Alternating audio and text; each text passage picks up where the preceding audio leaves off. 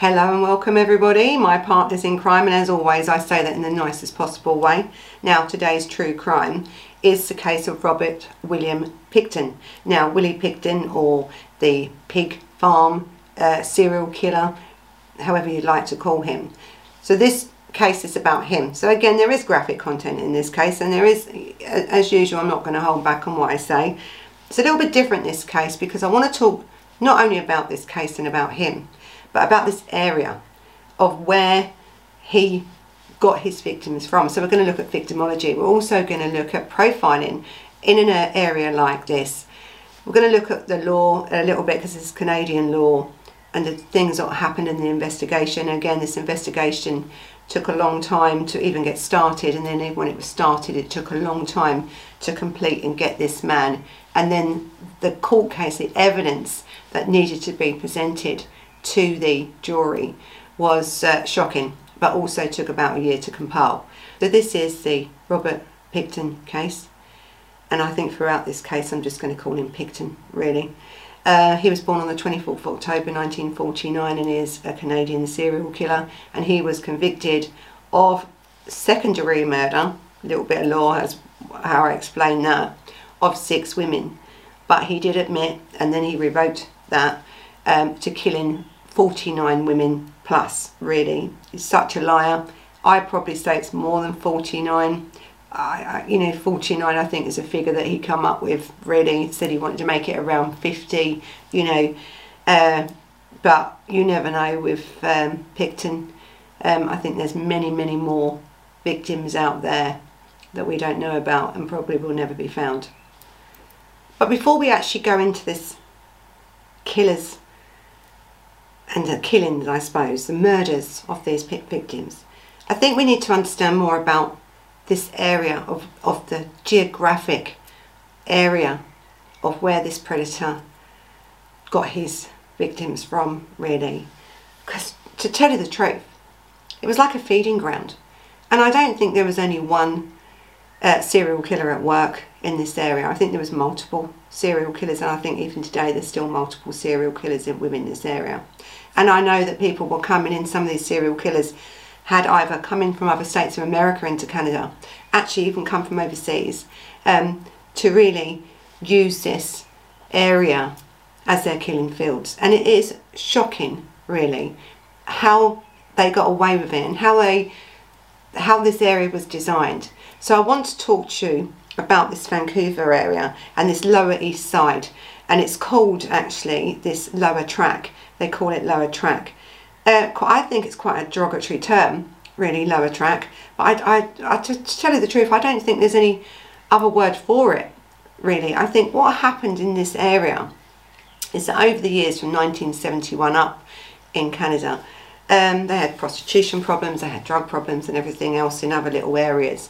But then everyone sort of congregated or was pushed in to this area, moved on for various reasons. There was some games and different things held there, that brought a lot of tourists, and then where there's tourists, you have prostitution, you have drugs, you have all the criminality that goes along with that, because people like that are homed in and mindset, well, if there are lots of people there, we can earn money in various different ways. And I think this is why this, Lower East Side of Vancouver became this area where everyone seemed to go, or wasn't just willingly going. The officials and stuff were pushing people into this area, and it's a really bad idea to have a concentration of people. I mean, up to 10,000 at one point on these streets of this Lower East Side, day and night. So you had the prostitutes there, doing their thing. Then you had the pimps. Then you had the drug dealers, and then you had the cartels moving in, because where there's money to be made, the more drug dealers are going to come in, and the bigger firms of drug dealers are going to come in. When we're not talking about a little drug dealer on the side of a corner that's telling you, I don't know how much crack is, whatever it was. We're now talking about the cartels moving in. We're thinking this is now organised crime now, running this lower east side of Vancouver, this, you know, low track, as it's called. And I think what happened was, with this loads, over 10,000 people congregating in this area, driven to this area through necessity, whether they wanted money or whatever they was going to do, then it was attracting criminality. It just became an area that they called this low track. And I think that must come from the saying on the other side of the tracks, you know, you have one side and you have the other. I think that's where it comes from. I'm not really sure, but locally that's what this area is called. The reason I want to tell you about this area, because it's important to understand how serial killers work.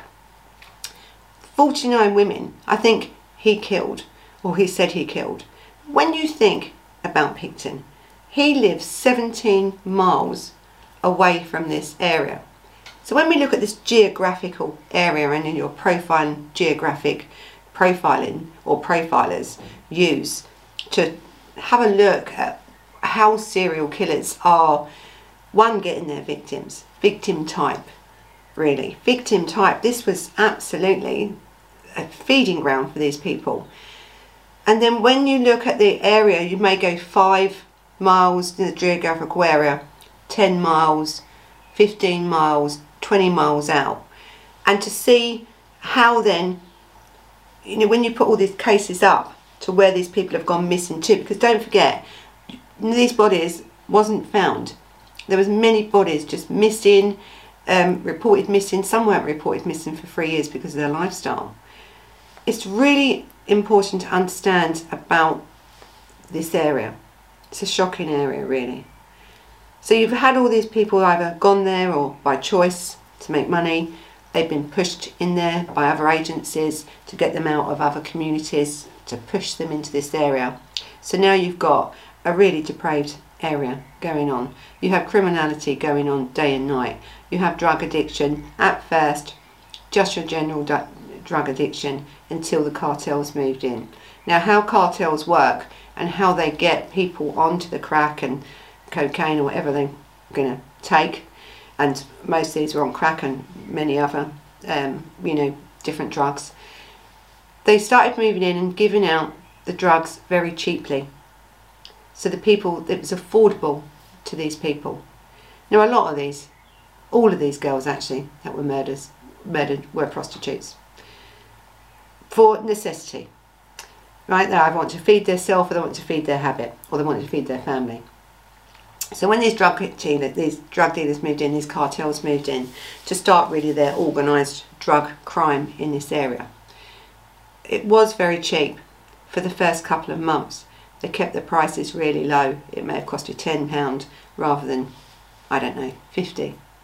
But what that does, especially with things like crack and ice and all these different things they are using, it gets you hooked, doesn't it? Some of these drugs are so addictive. After one hit on some of these drugs, they've got you anyway.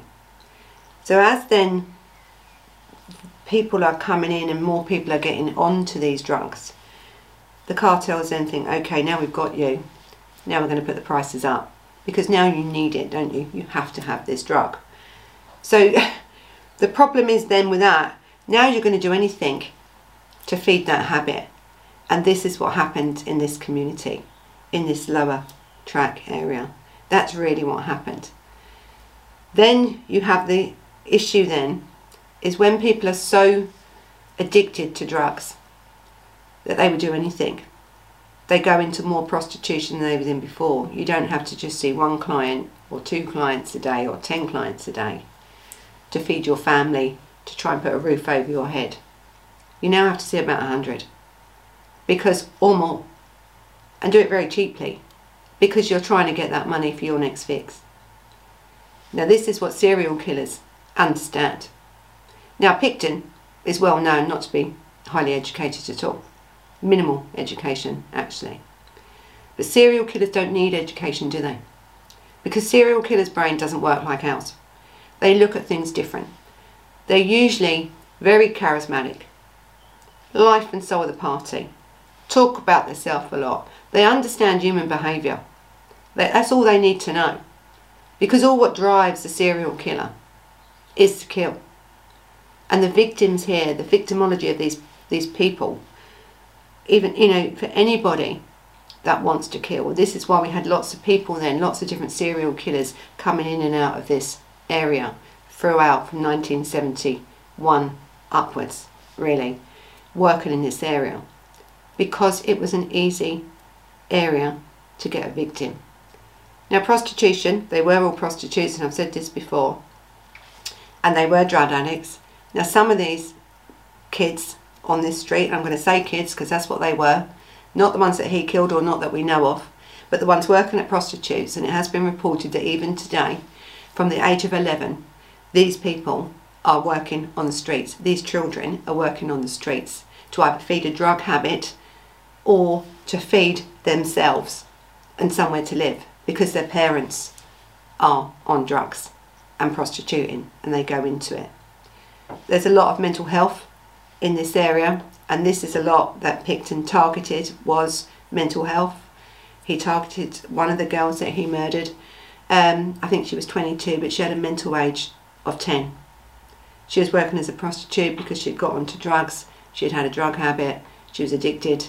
She was working on the streets. She met him, and that was one of the ones they found, or parts of her, or her DNA, because there wasn't a lot left of these victims. So for Pickton, he had this pig farm 17 miles north of Vancouver, this lower track. And of course, I think they think his probably crimes dated back probably about 1971. That's what they think. Very difficult with Pickton because he won't tell you anything really, and whatever he says usually is a lie. So he had this farm, and he ran this farm with his brother, David. And David, I don't think they found any DNA on evidence of David and these killings. But David himself had also convictions for sexual offences against women anyway. But David is not the one we're talking about. We're talking about Robert or Willie Pickton. I think they had a sister as well that worked on this farm. But what they did with this farm is, you know, crafty really. He's not silly. May not be educated, but the man ain't stupid. Not really. He's certainly not stupid to have got away with murder for as long as he did. Plus, they had this farm, and it was the pig farm. Now I'm going to say it now. Pigs eat anything. Actually, they can even grind down bone. So if you want to get rid of a body, usually a pig would eat the lot. And there was a massive pig on this farm that used to just walk around. Massive, and a lot of people have said that about this pig, but it was a pig farmer, so of course you're going to have the slaughterhouses, you're going to have everything that goes with this sort of farm. And grinding machines, and they'll come into it in a little while later. But this pig used to wander around. It was quite an aggressive pig. Now, and a massive pig. Now, one pig really wouldn't take long to eat a body. Not really. It would go to nothing. So then you think, did he know? He knew, he would have known that. He would have known that a pig would have eaten anything anyway. But what they did with this farm, they made part of this farm, like this other barn, into a non-profit organisation, and said it was for parties and for local community groups and stuff, to run events and stuff like this. So they was trying to run this farm as a charity, really. Now, this comes with, when you run this sort of thing, with very, very good tax, you know, exemptions, really, which will save you a lot of money. But what they did, the sister, the brother, and him, so I don't know the sister's name, but it's David and the brother, they was all on this farm. They had massive parties. Yes, they did. They used it for what they said they was going to use it for, but not in the exact way. You see, they started then to have parties. I don't think any of them was a community organisation party or for sort of, you know, vulnerable people at all. So I think the Hells Angels used to go there. He'd have massive raves. I mean, massive raves. Hundreds and hundreds of people. Because you're outside on this farm, aren't you? There would be drugs there. There'd be drink there. There'd be prostitution there. So now you took, or what he's done, is he's took this Pickton, this lower track environment, onto his pig farm. So a lot of these girls went missing from these parties. Now, it's not parties that me and you would ever go to. So this charity or non-profit organisation, however you want to call it, was called Piggy Palace Good Time Society. Well, that's telling you something, isn't it?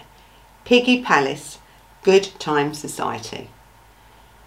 And there is no way that the government were going to have this. They had, I think, so many complaints. They had found out after a few years that this was no way a non-profit organisation. It wasn't doing anything that it was meant to be doing. He was making an absolute load of money, him and his brother and his sister, at this sort of running of this sort of business. So I think what he'd done to make more money, he converted a slaughterhouse. So it's like a barn type thing, but it was a slaughterhouse, and he converted it, or they converted it, into that. I don't think these people really cared where this party, it could have been held outside on the land for all they cared. There was a lot going on at these parties. Now this also gave then Pickton access, didn't it, to the Vancouver sex workers running or working along this lower track. So they knew him, they met him. Now listen, to tell the truth, we know many people, many of these women never made it away from this party. They never left that farm, ever. Some he used to then go into this lower track area and pick up prostitutes, because they knew him. They trusted him, didn't they?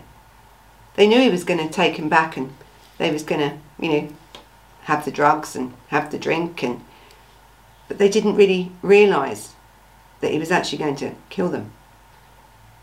So as these girls then started going missing, you're talking about women and young girls, I think his age range, which they know about, I think was from 20 to about 46, 47 years old, could be a bit older. So that's the sort of geographical area we're talking about when we look at victims, the victimology of it. He was 17-mile radius from this area. They knew him. He was this type of person that would frequent these places. He had these parties with Hell's Angels, with all these drugs and everything. I think up to 2000, I think it was in the end. He was having the government shut that down, and that was it. So once the government shut them parties down, he had to then continue, didn't he, to go out into the low track area to pick up these girls. And that's exactly what he did. So now let's look at the victimology here. Why these victims then? Did he have a thing for prostitutes? No, it didn't matter who they were. Listen, if this man was going around killing middle-class women, and women were disappearing at such a rate like these prostitutes were, the police would have been out in force, wouldn't they, at that? I think in 20 years, there was over 240 or 250 people reported missing just in this one area.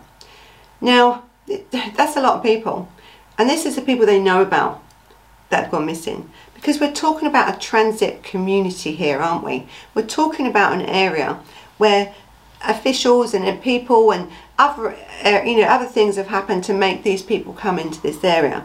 But because this area was so transit, yes, they could have gone on their own volition, and they could have gone anywhere. They could have left this area. A lot of people did, but a lot of people stayed. But when we're talking about a serial killer and he's looking for these victims, when you have over 10,000 people in this condensed area of this low track area in Lower East Side of Vancouver, he didn't have to go far, did he?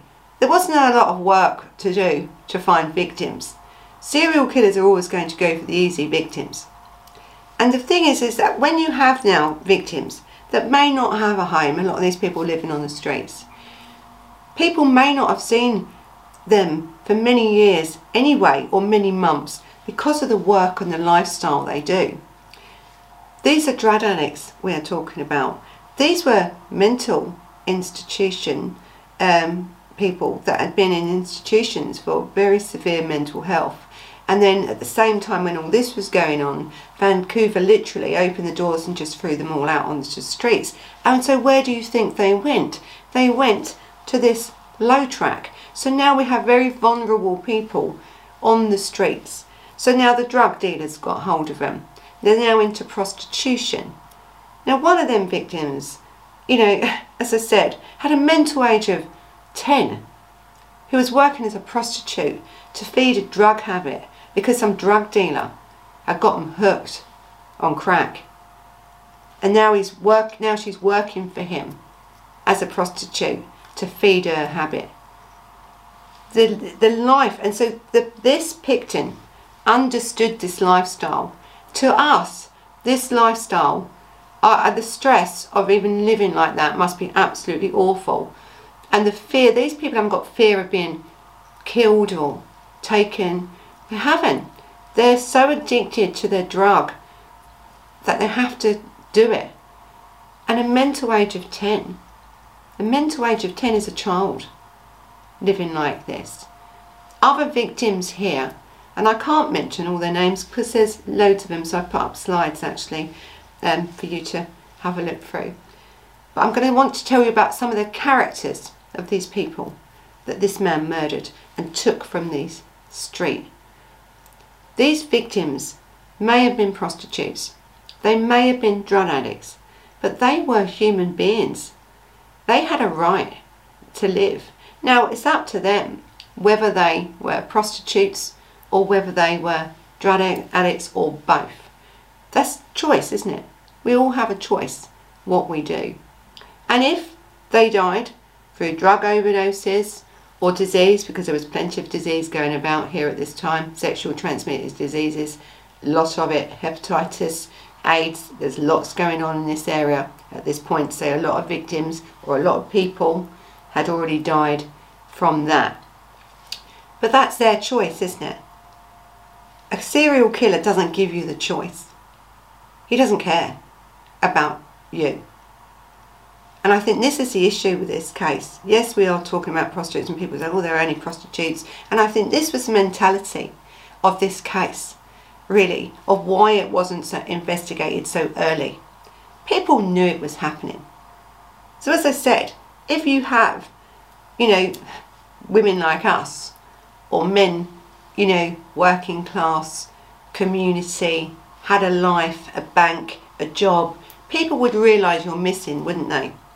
This list was compiling and compiling up of many, many different women. I think the list started at 16. And it was a local community area that was saying about their own people going missing and compiling lists and giving them to the police in Vancouver and saying, listen, something's going on. This is happening here. These women are going missing, never to be seen again. What's happening? And they said, it's transit. It's a transit community. They're just gone. They're drugs, you know, they're drug addicts, and so they come and go, they come and go. Well, you know, 16 compiled on a list that was seen one day and gone the next is telling you something. So then you had this investigator with the police, and he did take notice of it. But it took him a while, actually, I think, to get other people involved and to sort of understand what's really going on here.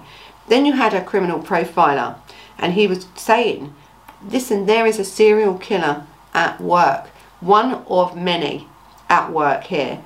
The profile that he done is what you would normally do. The problem is these bodies weren't turning up. There was no bodies. These people just disappeared off the face of the earth. There was nothing of them, well, not what we knew of then. So a profiler usually works, as I said, on the radius, on the type of victim. So you're looking at everything like that. And usually when you find a body, you're looking whether it was placed, whether it was staged, whether, you know, stabbed, raped, however you want to do it. They have their own, serial killers have their own way of doing things. Was the victims white? Was they black? Was it a mixture? Was it men? Was it women? Was it both? This is when you're looking at a profile. So they knew by the profile, and this profile was very good, that they were all women, they were all prostitutes, and they were all disappearing at various times.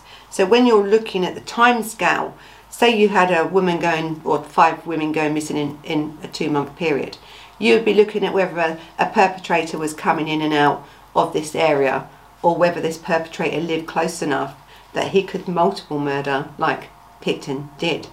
And that's what the profilers do. They break down this case. Now don't forget, there's no investigation at the moment into these women because no one cares, really.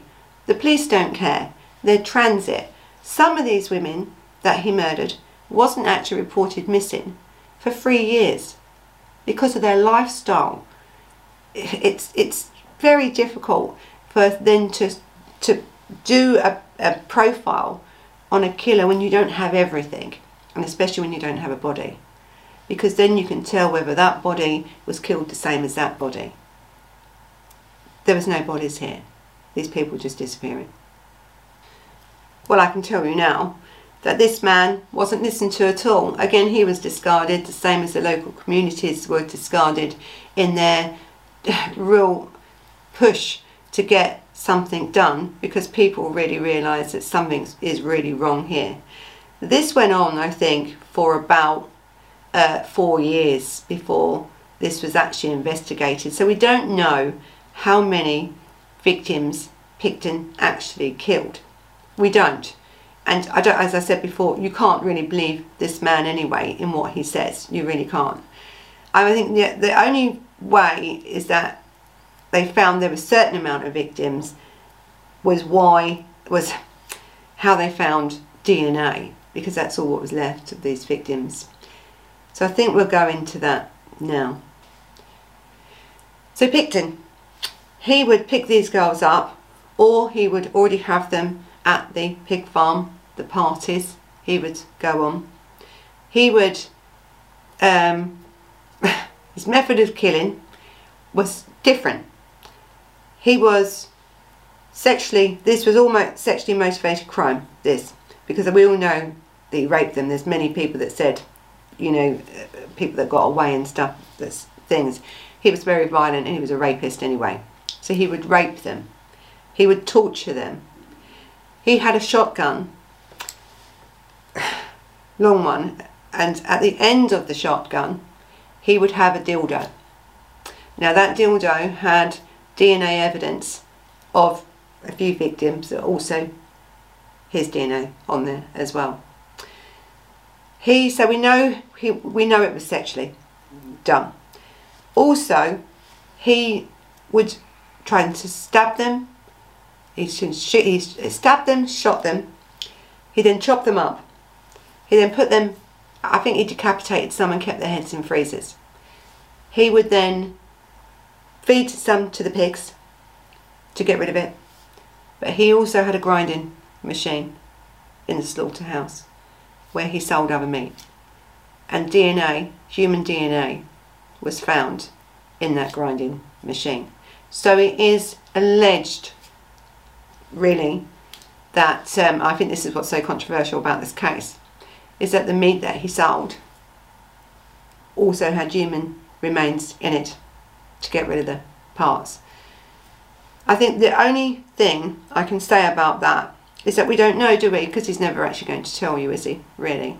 But when you find DNA in a grinding machine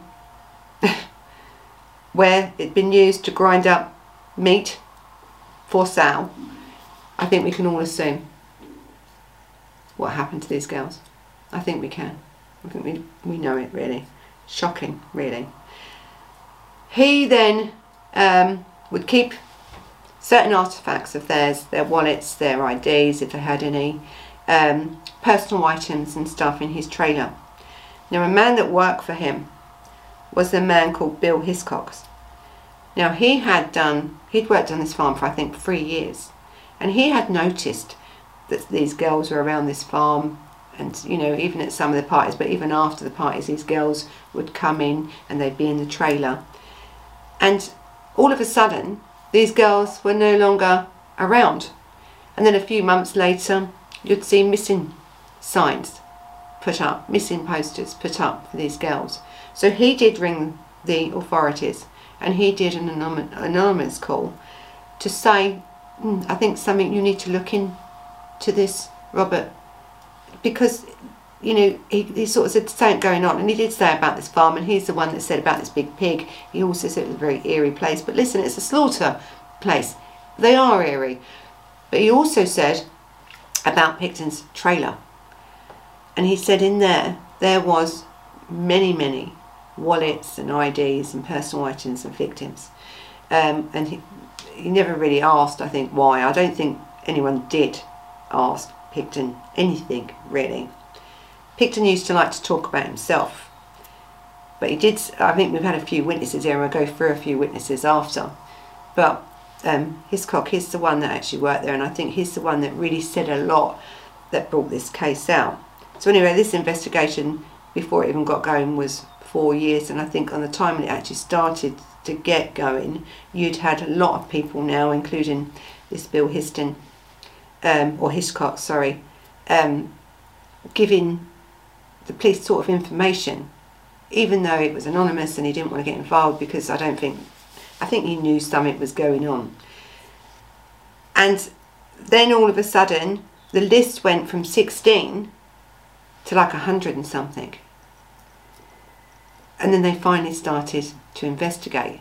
So what they did, because of the information of the wallets and the different stuff going on found at this farm, or being alleged was at this farm, they then got the warrant, the search warrant, to go and search for missing people.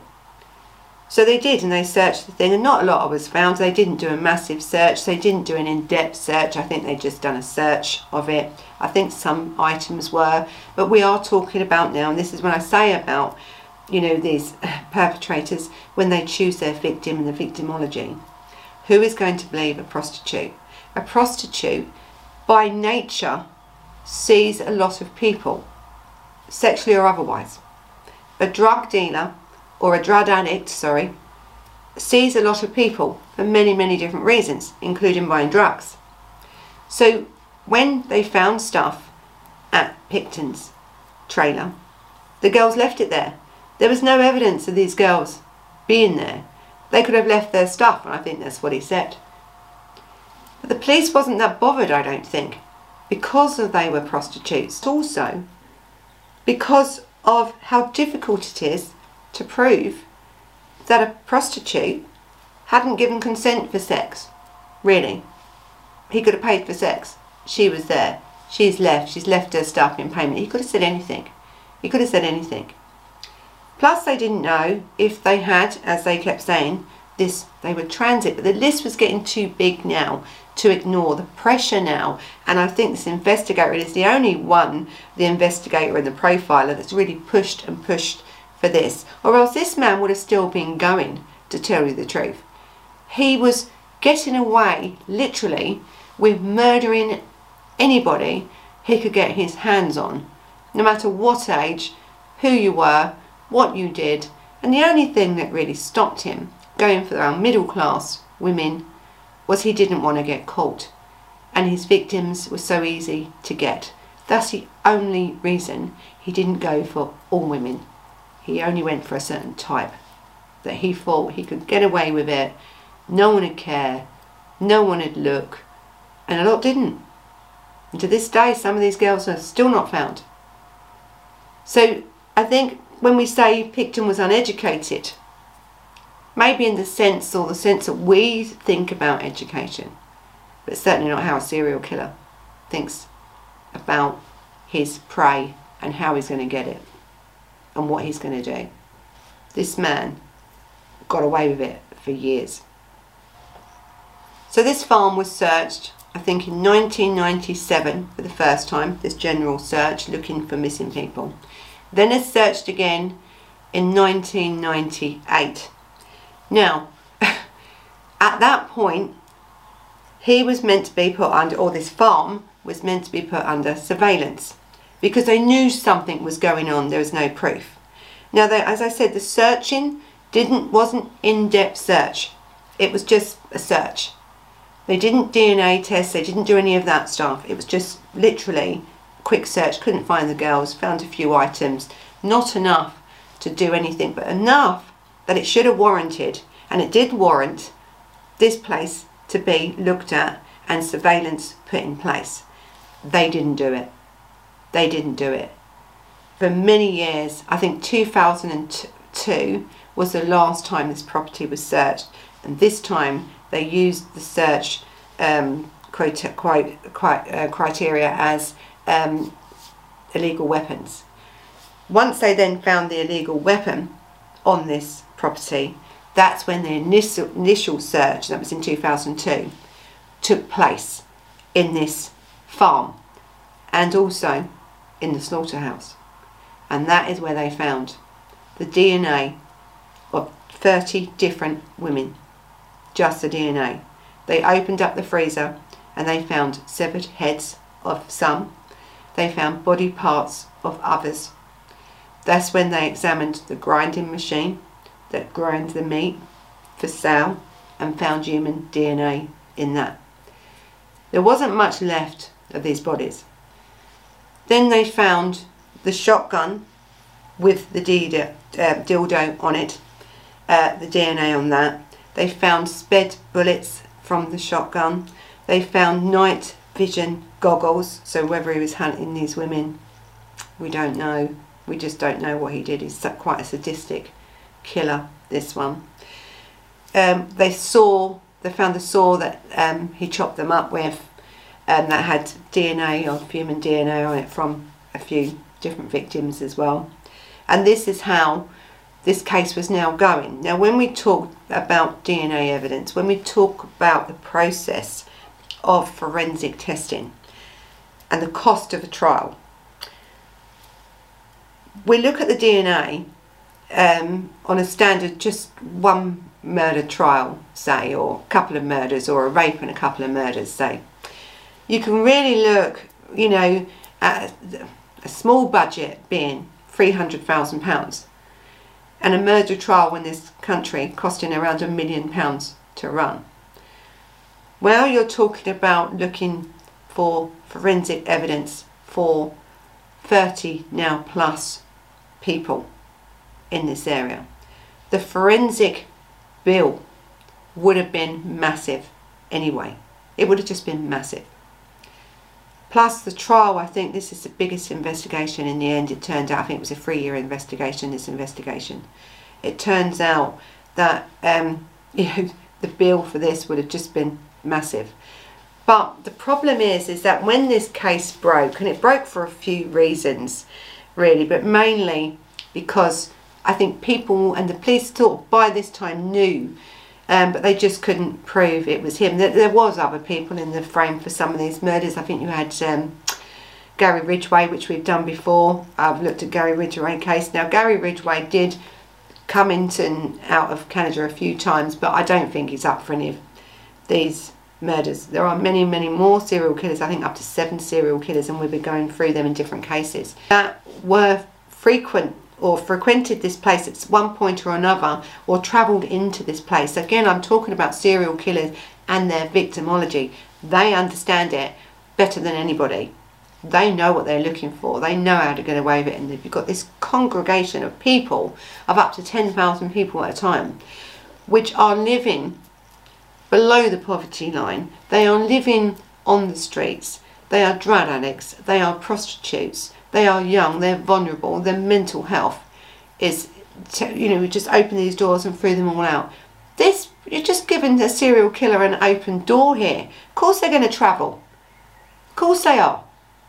Easy victims. Serial killers want to kill. That's what they do. Killing is their thing. And if they can do it with easy victims, happy days, isn't it, for them? And this was easy pickings. And this was easy pickings for Pickton, without a doubt. And we just, he says, when he was arrested, finally arrested in 2002, and I think he went to trial or was sentenced in 2007, he said, I think while he was on in prison waiting, you know, on remand waiting to go to court, they put an undercover police officer in the cell to get some more information about how many more people he killed. And he said to this undercover police officer, well, I think it's 49, I'd like a round number of 50 really. And really, you know, I was a little bit sloppy, and that's the only reason I got caught. I got sloppy. because as the years were going on and this man wasn't then being investigated and he was doing more and more kills, because this is what happens, the kills are not always then giving you that same sense, are they? They need more, and he needed more. So I think the only reason this case, and there was a lot of issues in this case because you had the jury now that had to going to be listening and had to look at all this evidence. Now when you're looking at a jury and you're going to give a lot of forensic evidence, because remember there's no actual, there is a few body parts, heads and stuff like that, but there isn't everything. So them, yes, they can see and they can understand this is what this person's done. But again, you have to think with a jury, is that a jury have their own mind. So you need this evidence to come across. Really, when you're talking about a criminal case here, and you have a jury, and you have a case like this, which is so massive, and you haven't really got the evidence, not when you really think about it, because these women were prostitutes. We had other farmhands working on this farm. We had other people on this farm. He had parties of 2,000 people on these farms at some points. Any of them could have killed these women, couldn't they? He could have said, yes, I've used a dildo to have sex with them. That's why my DNA's on it. It may not at the time been on the end of a shotgun. Really. There was lots of reasons why you had to be very careful with this case. Now at first he was charged with 6 counts of murder. The thing is with 6 counts of murder, and when you've got 49. The 49, he said, when he was in prison and he was with the undercover officer. We know there was over 30 bodies found just in this farm alone. He could have had other dumping areas. He could have. We knew there was other DNA evidence that had been ground up. We knew that. But to say this to a jury and to say that he did it, you know, he's the one that did this to these people, when you have the defence saying, but these were prostitutes, multiple partners, lots of people in this farm, and then how can you specifically say it was him? This is the difference when you're looking at this case. So yes, he was charged with 6 murders. It's 1st degree, but that was dropped then to 2nd degree murder, really, because the intent, he could have said they died while having sex, they had a heart attack. I didn't know what to do with the body, so I dumped them. There's lots of things that was going on in this, but also with this case, there was so many charges put against him that the judge had to then split it up. One again to make it easier for the jurors. So you had 6 counts and then 20 counts and another 6. You had lots of different counts going through this in this trial. But I think what the judge had to do was direct the jury, really. And this comes in a little bit later, because he had to give direction to the jury, because then you have, as I said before, all this evidence that's coming in. It can be overwhelming for a jury to see this and hear this stuff. It can also, when you're doing these sort of cases, you're telling the story, aren't you? You are trying to get across to individuals, lay people or lay persons, that this man actually did this crime and this is how he did this crime, and the DNA evidence shows that yes, these victims are there and his DNA was on certain things like the saw and that, but it was his place of work. So there's lots of different things, and I think this is why they went for 2nd degree, because the jury couldn't understand how they could get him for 1st degree murder. But as the judge directed the jury about the sentencing, I think, because he gave him the sentence of 1st degree murders for the 6, and he stayed at the other 20. That means at any point these other 20 can come up. So the judge, when you do something like that, you are always open to an appeal, and I think the judge knew that. But I think the judge wanted Pickton to pay for what he did. It was evident, really, overwhelming, that this man had done it, and because of his, you know, statements that he had made and stuff to undercover officers and things, that sort of helped back it up. I think this was a very difficult case and a very expensive case, and I think it took a year to compile just the forensic evidence alone to be put forward to the jury, a year. I think the case itself actually lasted about 2 to 3 years. It was an ongoing, from start to finish, it was about 2.5 years, I think. So it's a very expensive case. As I said, the forensic testing would have been massive because you're trying to do multiple things and multiple victims here. So I think the judge just, or the prosecution just then going for the 6 murders help this case be a safe case, because if then you're trying to bring in others, like we all want justice for victims, but you can't have it if there is any possibility that this man could have walked free because of the lack of the evidence with these ones.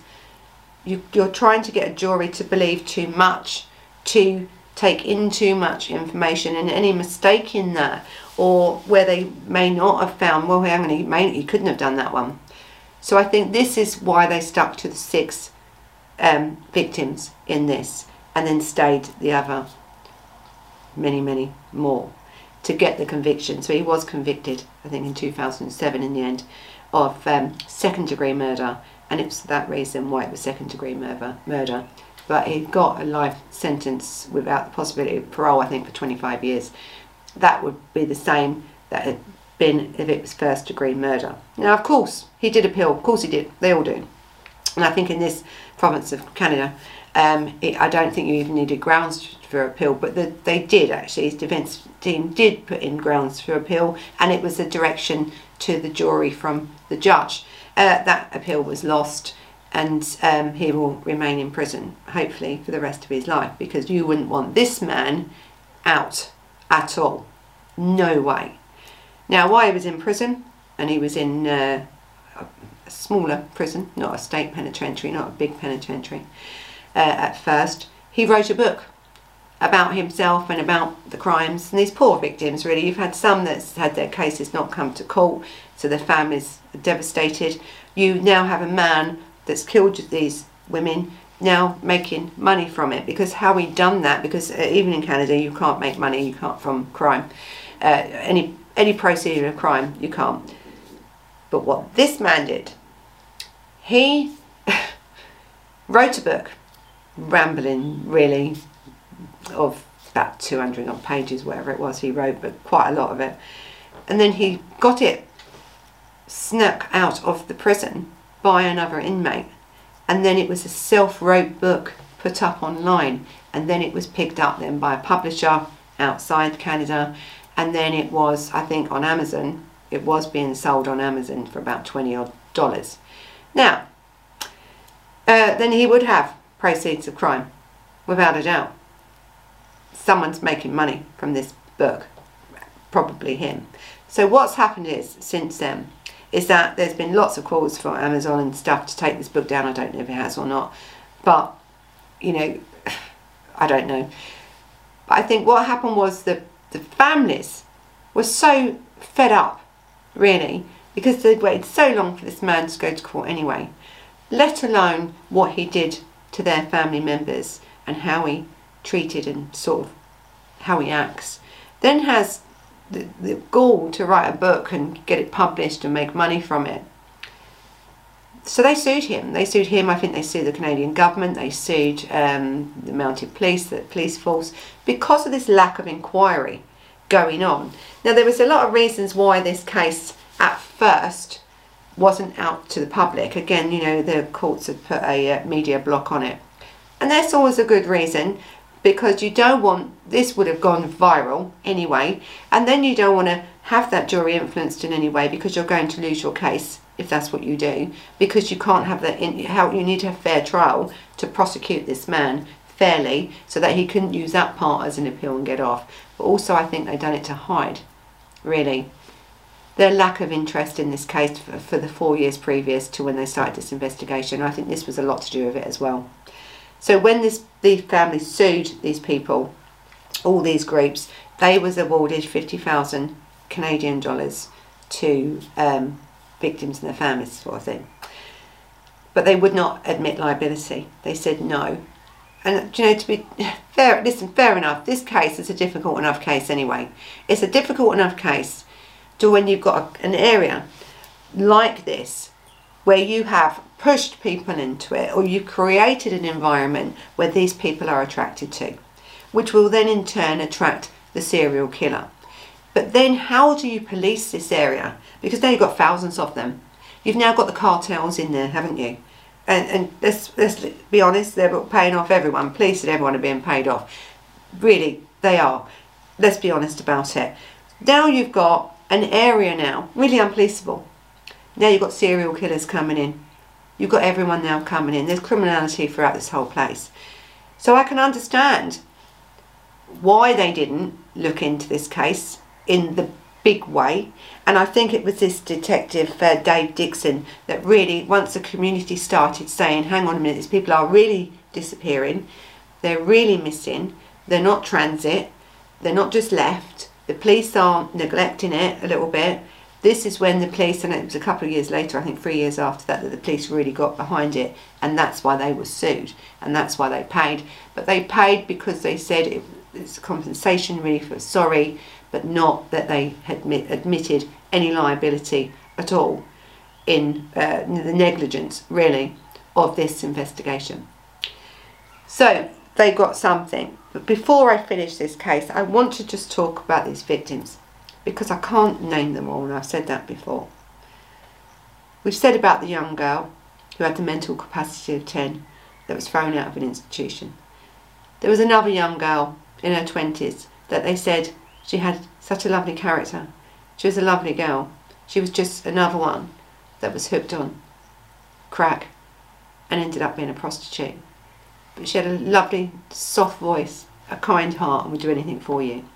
We had another one of these victims that had set up an organisation to help women come off the streets, to help them not take drugs anymore, to get them help.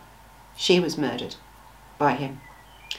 Pickton also murdered a woman who had previously, about 3 years prior, been a victim of another serial killer, and he had let her go. Let her go.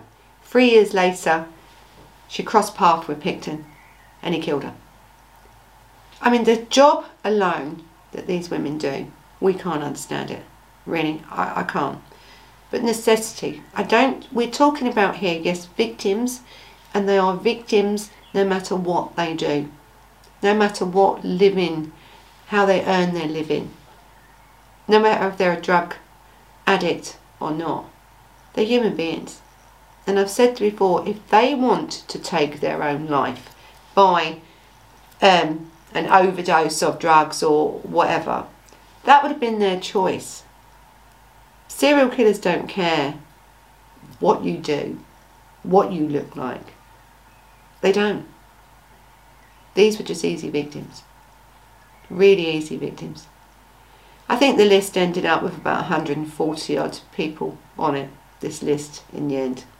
I think there were 5 on that list that were found to have lived and have gone, had moved away. They were transit 1 to 5 out of the list. But this list is so inconclusive, really. There is no way that that is all there is. They know that. But the type of people, these victims, don't have normal lives. They're not registered, working, people meeting people, going into someone's house for a cup of tea. They may not have seen their family for years. They may have been let out of this institution and had no family and gone straight onto a street, and no one cared. And this is why Pickton got away with murder for so long, because he chose the right victims. And really, when you think about it, how he thought about why we wouldn't be looking, why people wouldn't care, is what helped him get away with murder. So the judge in this case did, in 2018, I think it was, he was moved from his little prison to a state penitentiary where he is serving hard time. And the judge really wanted that. So listen, this has been the Pickton case. Robert Pickton, Canadians' worst serial killer ever, I think, or what we know about, because they've got a few, and I'll be doing a few more of these. I don't know if it puts me off going to Canada a little bit really now. I read so much about it. But this man Highly dangerous. Highly dangerous. He done these murders for sexual gratification. He is sadistic. He chopped these women up. He raped them. He tortured them. He grinded them up. He fed them to his pigs. And he sold the meat. So you know what to do. Subscribe, subscribe, subscribe. You know, hit that like button. And my partners in crime, I know this is a bit of a gory one, but I think it's a very interesting one. So, till the next time. Bye bye.